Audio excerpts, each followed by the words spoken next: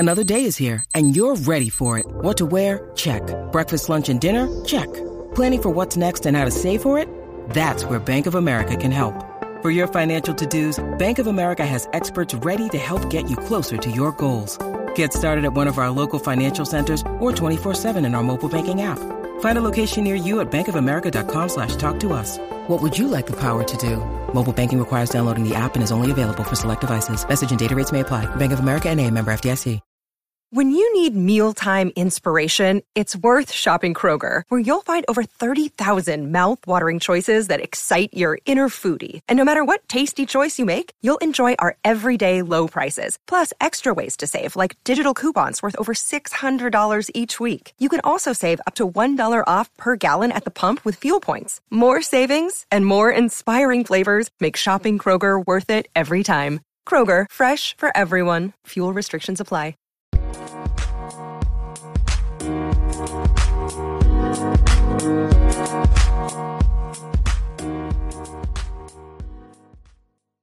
We are live. It is a Thursday morning. Welcome in, Spartan Nation, to the Standing Room Spartans podcast.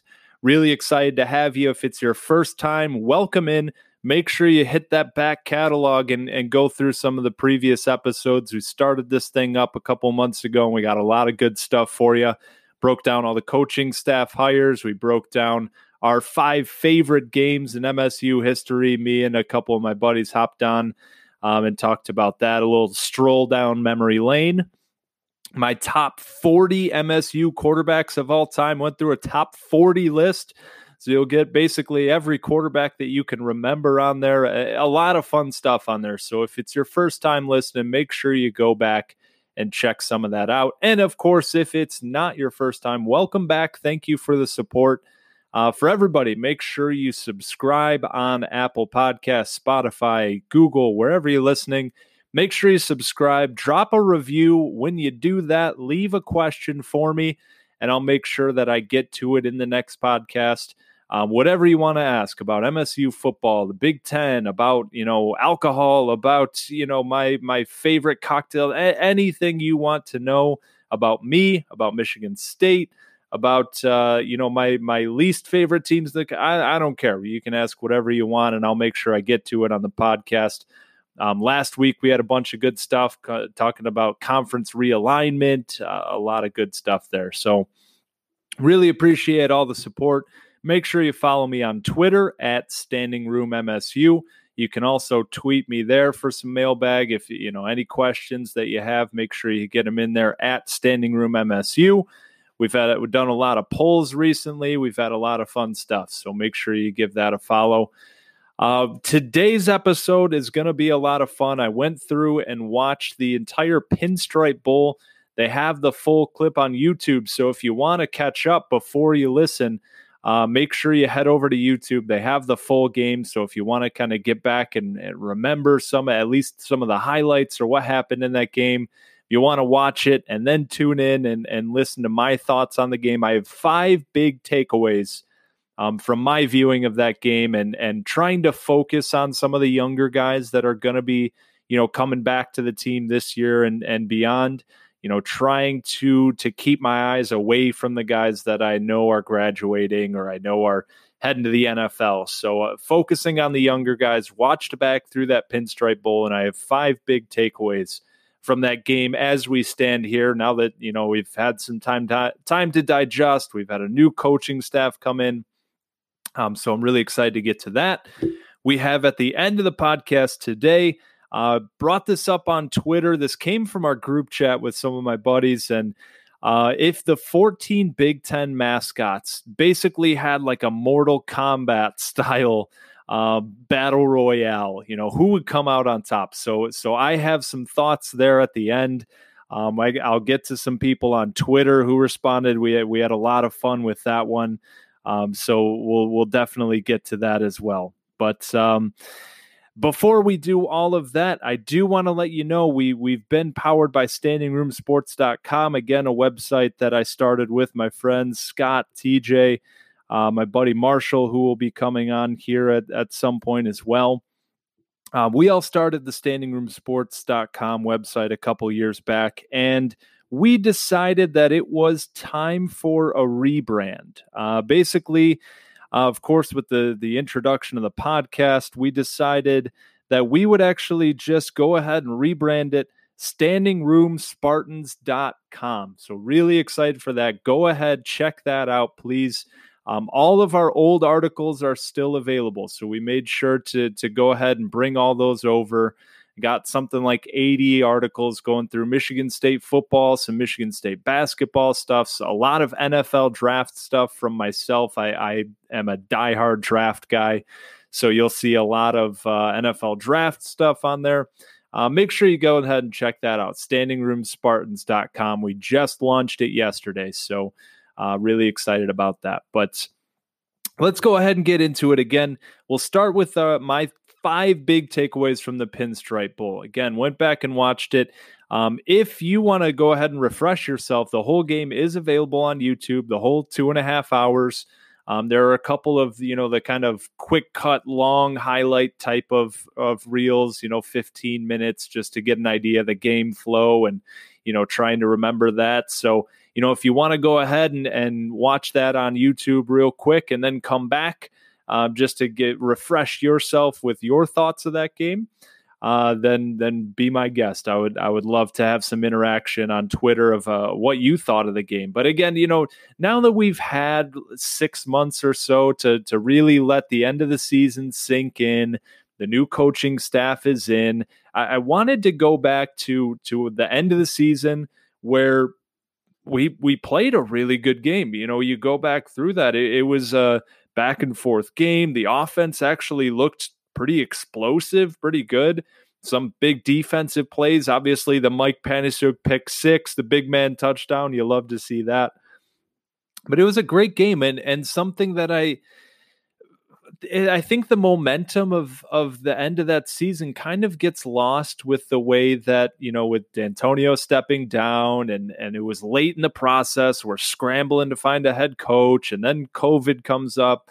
And I think the momentum of winning that bowl game kind of gets lost on folks. And again, I have 5 big takeaways that we'll talk about here in just a moment. But it was a really good performance all around, and I think that gets lost on people. So I wanted to kind of go back and talk about it a little bit. So my first takeaway here, and something that kept coming up and flashing time and time again, is that Jalen Nailor is an absolute stud.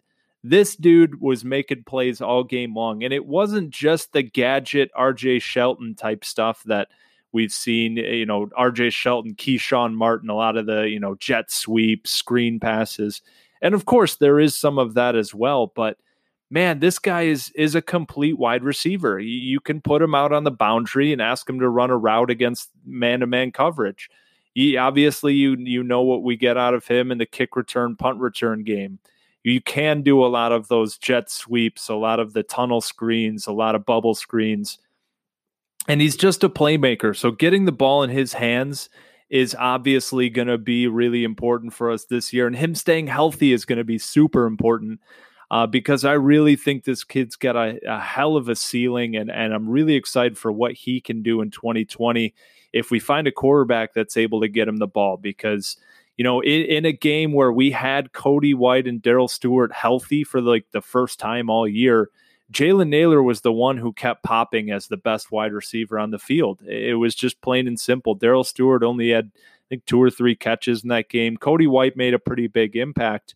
But Jalen Nailor, from the start of the game, every quarter there was 1 or 2 plays where you went, damn, man, this guy's coming back. And, oh, man, that's really exciting. So Jalen Nailor coming back, being healthy, this was his 3rd game back from his foot injury, and he just looked great all around again, and not even just in the RJ Shelton gadget type role, but Jalen Nailor, I expect for him to have a big year. When you really went back and watched some of the plays that he made, there was a kick return where he broke 3 tackles at the beginning of the game. He took a bubble screen 25 yards after a broken tackle. He had a leaping catch on the sideline early in the first half. He didn't quite get his foot down. It was not a great throw from Lewerke, but man, he went way up, skied over a corner, almost got his foot down in bounds.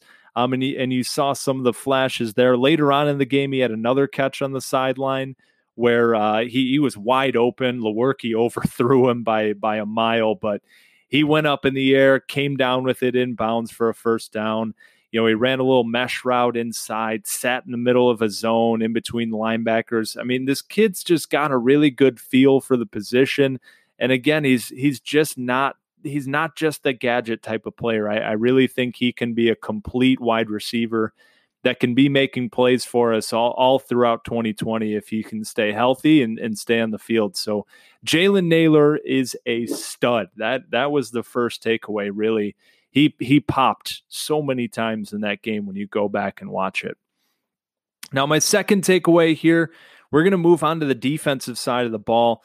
And I was trying to watch these defensive linemen. Of course, a lot of them are just getting limited snaps. So it's tough, when you have Kenny Willekes and Mike Panasiuk and Raequan Williams in there taking most of the snaps. But the guys who, got in there, Jacob Slade, Naquan Jones, Jacob Panasiuk, obviously, Drew Beasley in there. But there's a lot of talent, I really do believe, on this defensive line, but they need to be more consistent. So that's my second takeaway, that the young defensive linemen that were playing in this game, there were a lot of flashes, but there just needs to be more consistency.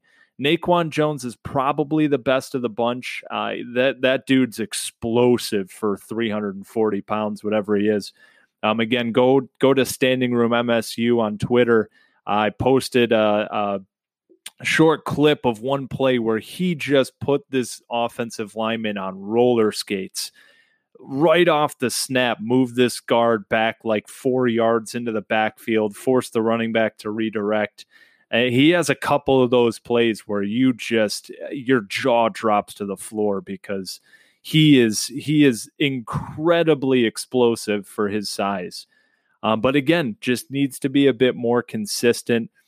Jacob Slade made a few really good plays in the backfield in that game. He is another one where he got an offensive lineman 3 or 4 yards into the backfield, forced the running back to cut back, and we ended up rallying him around him at the line of scrimmage. So he basically forced a tackle for loss, even though he's not the one getting credit for it.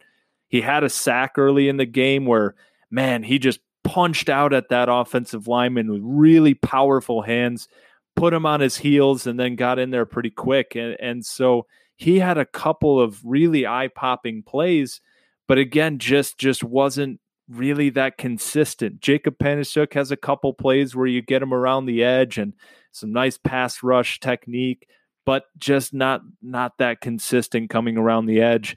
Beasley didn't get too many snaps in there, but again, 1 or 2 plays where, okay, I like what I see there, but then just kind of disappears the rest of his snaps. And, it's a double-edged sword here without getting a whole lot of snaps. Obviously, Jacob Panasiuk was starting, but, for the other guys, on one hand, you're not getting a whole lot of snaps, so you should be making an impact every time you get in there. You have all of your energy and everything like that. But on the other hand, it's hard to get into a rhythm. It's hard to really get a feel for the offensive lineman across from you. So it's a tough position to not be a starter and to be expected to jump in there, and when your number's called, just get in there and make a play. It's a tough position. You're not really in the rhythm of the game. You're not, really feeling out this offensive lineman and what his tendencies are. But, again, my second takeaway here really is that the defensive line, this young defensive line that should be coming in next year,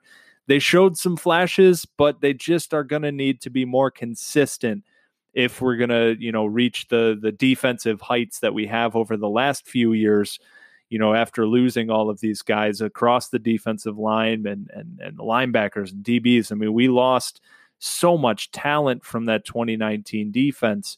Obviously, those 3 defensive linemen that we mentioned, Joe Bacci's gone, Josiah Scott's gone, Josh Butler. So if we're going to really return to the defense that we've been expecting to see over the last few years, the defensive line is a huge part of that in this scheme. And they're just going to need to be more consistent because there is talent. There is a lot of talent on this group, but You're just going to need to be more consistent with it. So that's my second takeaway from this game.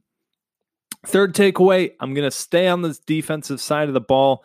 Man, we need to find some linebackers. That was a big takeaway that I kept coming back to, because in this game, again, Joe Bachie was out, so Noah Harvey ended up getting the spot, number 45.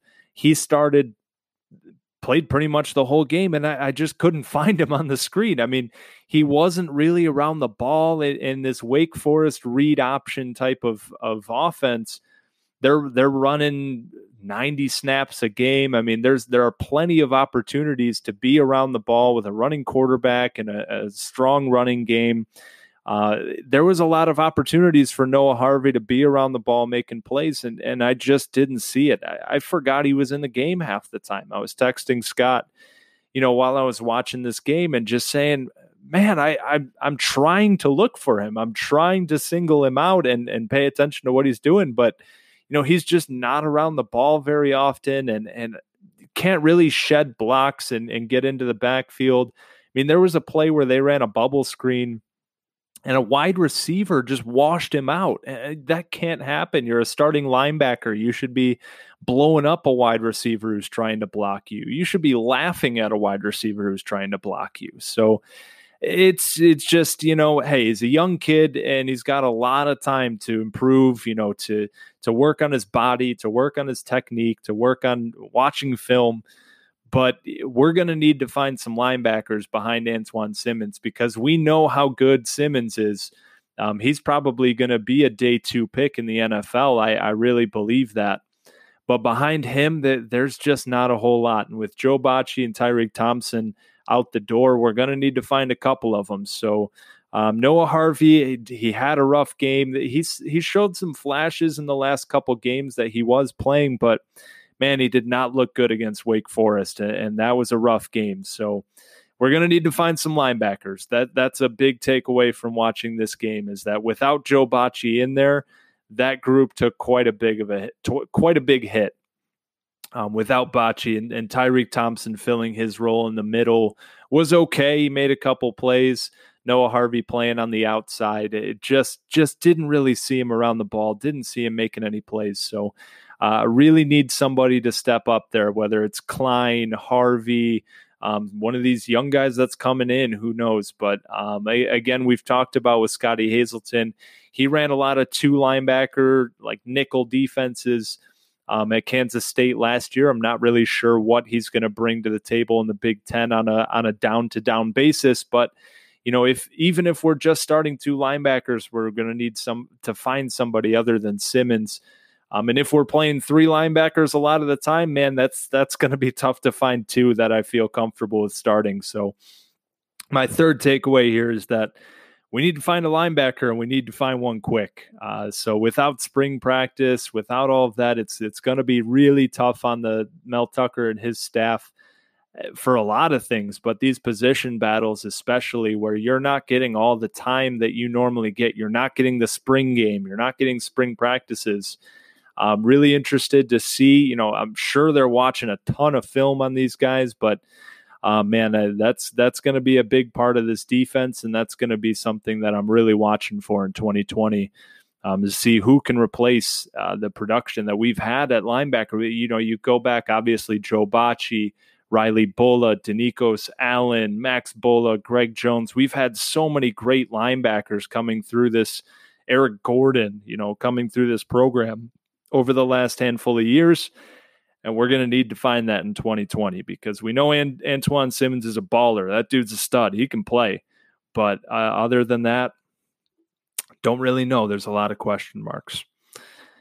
So that's my third takeaway here. Moving to number 4, we're going to move back to the offensive side of the ball, and somebody that popped quite a bit, similar to Jalen Nailor. He just, he kept making plays, and you go, whoa.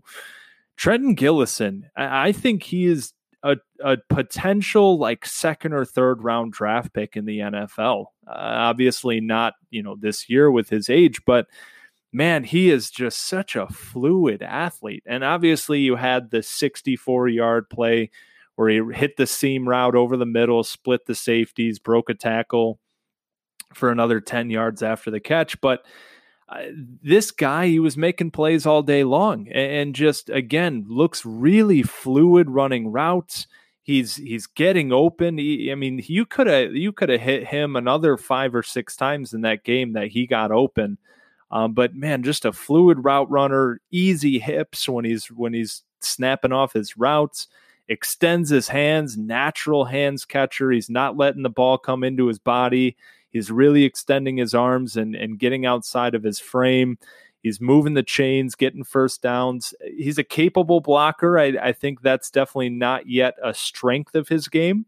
I think he'll continue to work on that, work on his body. But Trenton Gillison, especially as a pass catcher, he's got straight up star potential. This guy is probably the most athletic tight end that we've had at Michigan State in a long time. Obviously, you go back to like Deion Sims. That dude just kept putting on weight and ended up being like a blocking tight end in the NFL. Somebody almost moved him to left tackle. But when he came in out of high school, that dude was one of the freakiest athletes I've seen out of Orchard Lake St. Mary's. There was a game we saw. They were playing against U of D Jesuit, who had Jordan Morgan, who went to play basketball at Michigan. He started there for a couple years, and that was the big matchup in that game was Deion Sims versus Jordan Morgan. And there was a game where Deion Sims just went right over him and dunked on his face. So Deion Sims was probably the closest thing athletically, but he just put on like 15 pounds every offseason until he came out of school I think he came out of Michigan State at like 6'7", 285. So he lost a little bit of that athleticism. But man, Trenton Gillison, going back to him again, he's just a natural fluid athlete who really looks like a wide receiver with, once he gets out in the route tree and when he's bringing in the ball, he's not letting the ball come into his chest. He's really extending his hands. He's natural with that. So you love to see it. And if he can improve the blocking, if he can, get in the weight room this offseason and really bulk up a little bit more, he can be an all-around tight end that I can see being picked in the second or third round of an NFL draft in a couple of years. So, man, he flashed a lot of potential. It wasn't just that 64-yard play over the middle. It was a whole collection of plays and a bunch more that could have happened because he was open, but Lewerke just didn't look his way. So, Trenton Gillison, real star potential. That was my fourth takeaway. And the fifth one here, I was looking for another one looking at the outlook at 2020 and beyond, but it was just something that I kept thinking about that just made me sad. A healthy Brian Lewerke for his whole career, I would have loved to see, because I think these 3 years would have gone a whole lot differently. Obviously, we saw in 2017 what happened, where we won 10 games. He had one of the best quarterbacking performances I've seen at Michigan State in that Holiday Bowl against Washington State. In 2018, I think we can all acknowledge that he didn't look right. He didn't look healthy. Comes out later on in the year that he wasn't healthy. The coaching staff just kept marching him out there to start a game, even though they knew he wasn't healthy and they knew he wasn't going to look very good. He would get pulled by the end of the first half, and it was just ugly. And obviously that season we went on to go 7-6, just like last year. But if he was healthy his whole time at Michigan State, I think we're in a bit of a different place right now. I really do. I think there's a couple more wins on that schedule the last couple of years for sure. I think we can definitely say that we wouldn't be 7-6 the last 2 years, especially 2018. I think we could have easily found a couple more wins on that schedule if he were healthy last year with the great defense. If Lewerke's really firing on all cylinders, I think we could have had a few different results there. So it was just, when he was on in this game, he was looking great. He was making throws all over the field. He was running. He had a couple read options where he's breaking tackles. He's making people miss in the open field. And it was one of those like, what could have been, man. And it was just kind of sad going back and watching it because, his career, I think, is going to ultimately be a bit underappreciated when we go back and look at, the D'Antonio era and Michigan State football, because we had Kirk Cousins, because we had Connor Cook.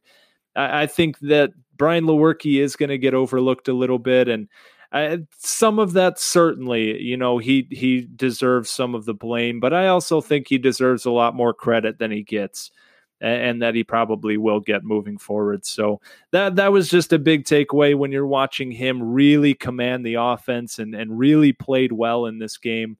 It was just really unfortunate kind of going back and saying, man, what could have been in his career? Because he started off on a bang with that 10-win season, and I think we could have gotten to double-digit wins again in either 2018 or 2019. And, who knows what that domino effect is. If, maybe Mark D'Antonio's still there. Maybe, the outlook of the 2020 season is we're saying, that we're a little bit more optimistic, and who knows what could have happened. But that was another takeaway for me. It's just when you watch Brian Lewerke when he's on, it's really special. It's, you go back to Miracle and Herb Brooks when he took Jimmy Craig, and what was the name of the assistant coach? But he's said something about Jimmy Craig. He's like, they've been saying his game's been off ever since his mom died.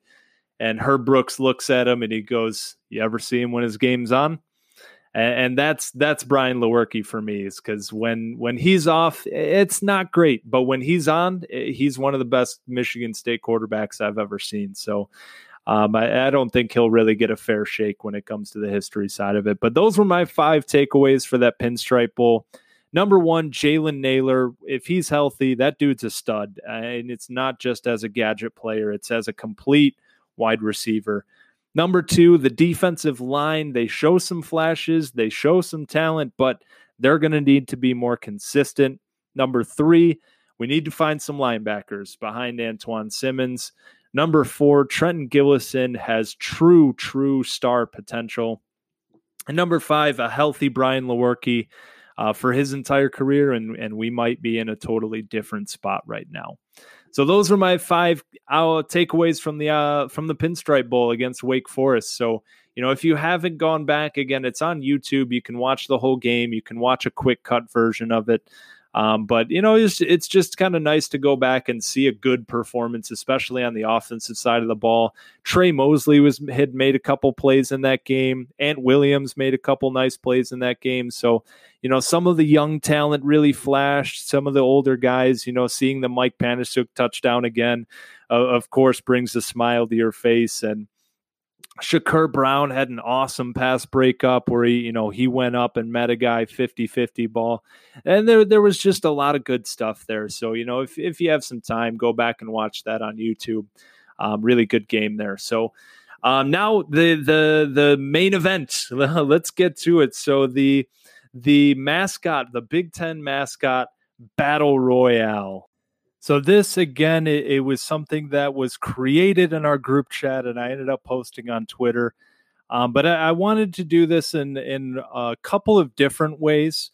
So there was a couple different ways that some people broke this down. We could look at it as like a one-on-one combat, Mortal Kombat kind of style, where we just took like a tournament one by one. You could look at it like NC Nittany did on Twitter, at NC Nittany, who broke it into a pod system based on ability level. So pod 1, the Terrapin, the Gopher, the Hawkeye, and the Hoosier. Pod 2, Purdue Pete, Spartan, the Scarlet Knight, the Buckeye, the Illini, and the Cornhusker. And pod 3, the Lion, the Wildcat, the Badger, and the Wolverine. A couple great responses as well. Matt Hall said that if Purdue Pete gets to ride the train, it's game over. So that's an interesting take on it. Obviously the mascot, he's got a hammer, but if he gets his train, that could change things a little bit. You have Sports Predictions on Twitter said, good luck trying to get out of a grain elevator of corn, probably as referring to the Cornhusker being, a little bit overlooked in this. But the way I'm going to look at it here today is the way that Jason Vasa, I think that's how you pronounce it on Twitter, said, assuming that there's a human side and an animal side. So he said, give me the Spartan on the human side and I'd pay good money to see a 3-way fight between a wolverine, a badger, and a mountain lion. Now, that's kind of the way I'm going to look at it. So here's what we're going to do. We have two sides, the human side and the animal side. We're going to just put them all together in a cage, battle royale, and see who comes out on top of the whole group, all fighting each other. And then we're going to have one winner on each side, and then they will take on one another 1v1 Mortal Kombat style. So on the animal side, we have the Iowa Hawkeyes. Technically, it's just the hawk eye, but I'll give them the whole hawk. So we have a hawk from the Iowa side. We have the Penn State Nittany Lion. We have the Northwestern Wildcat. We have the Minnesota Golden Gopher. We have the Wisconsin Badger. We have the Maryland Terrapin. And we have the Michigan Wolverine.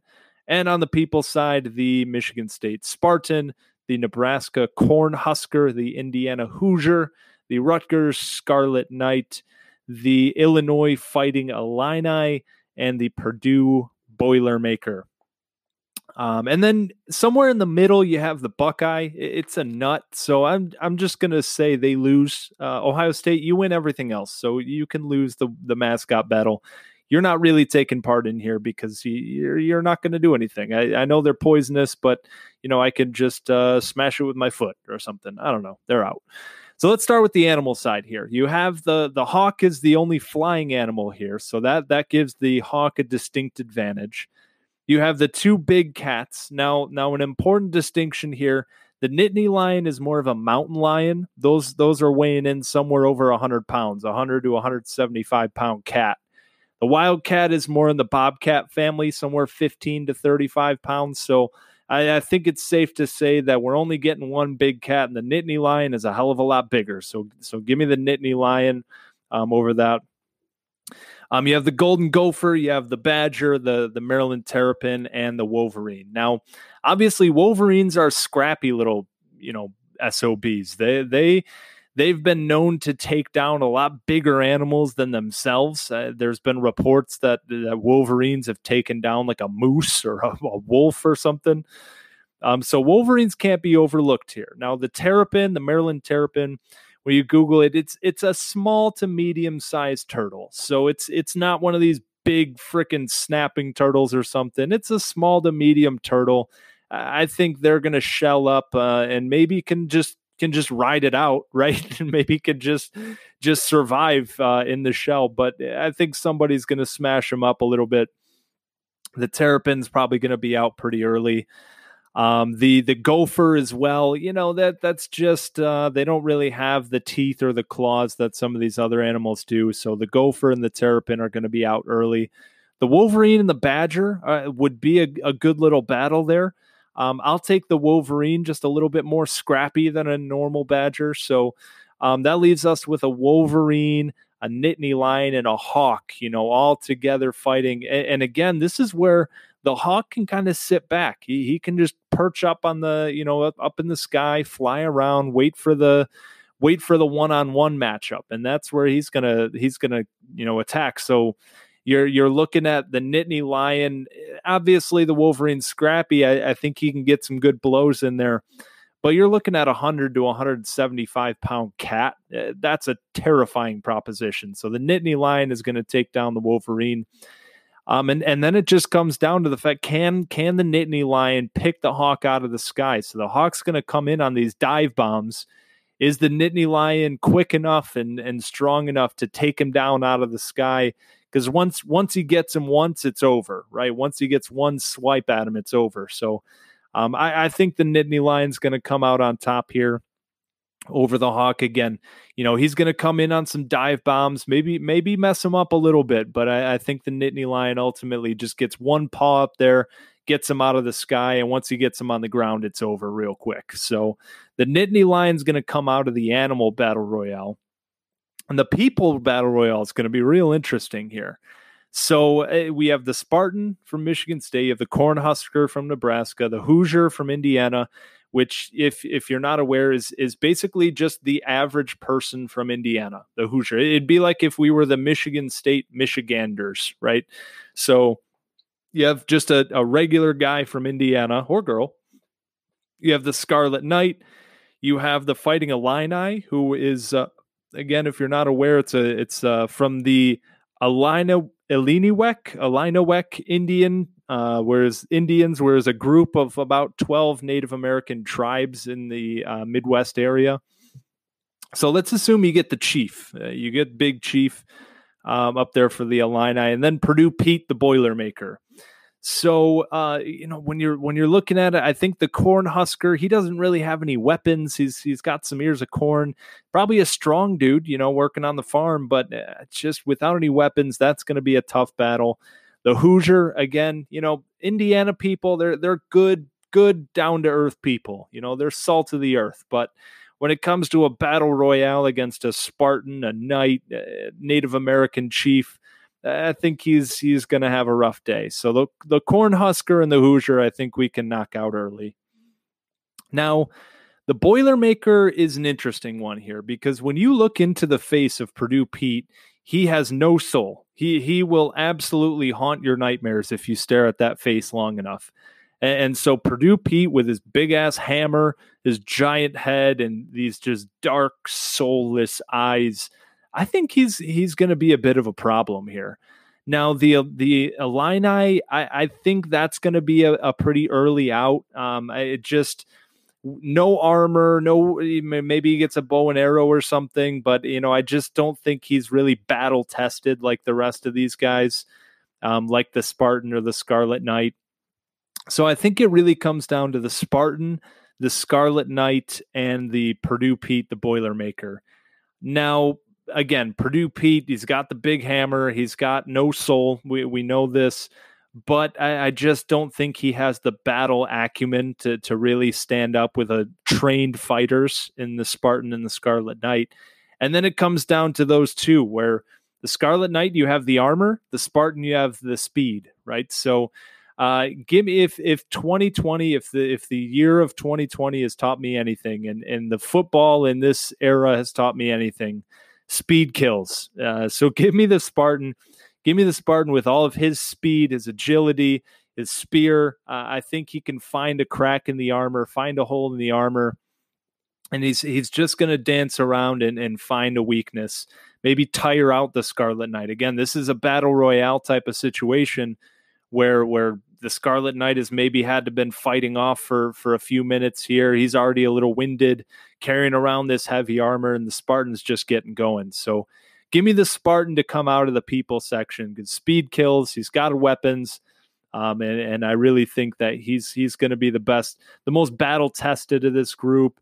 He was born to kill and everything in that sense. So give me the Spartan out of the people. And now you have a one-on-one Mortal Kombat style. You have the Spartan and you have the Nittany Lion. Again, let's say we take the big of the big. So 175-pound mountain lion against a Spartan. Now, if you remember the film 300, there's one thing that I learned in this movie was that Leonidas had to go into the woods at like freaking 10 years old and kill a wolf to even be like accepted as a man in Spartan culture. So I think they know a thing or two about taking down an animal, about taking down a wild creature.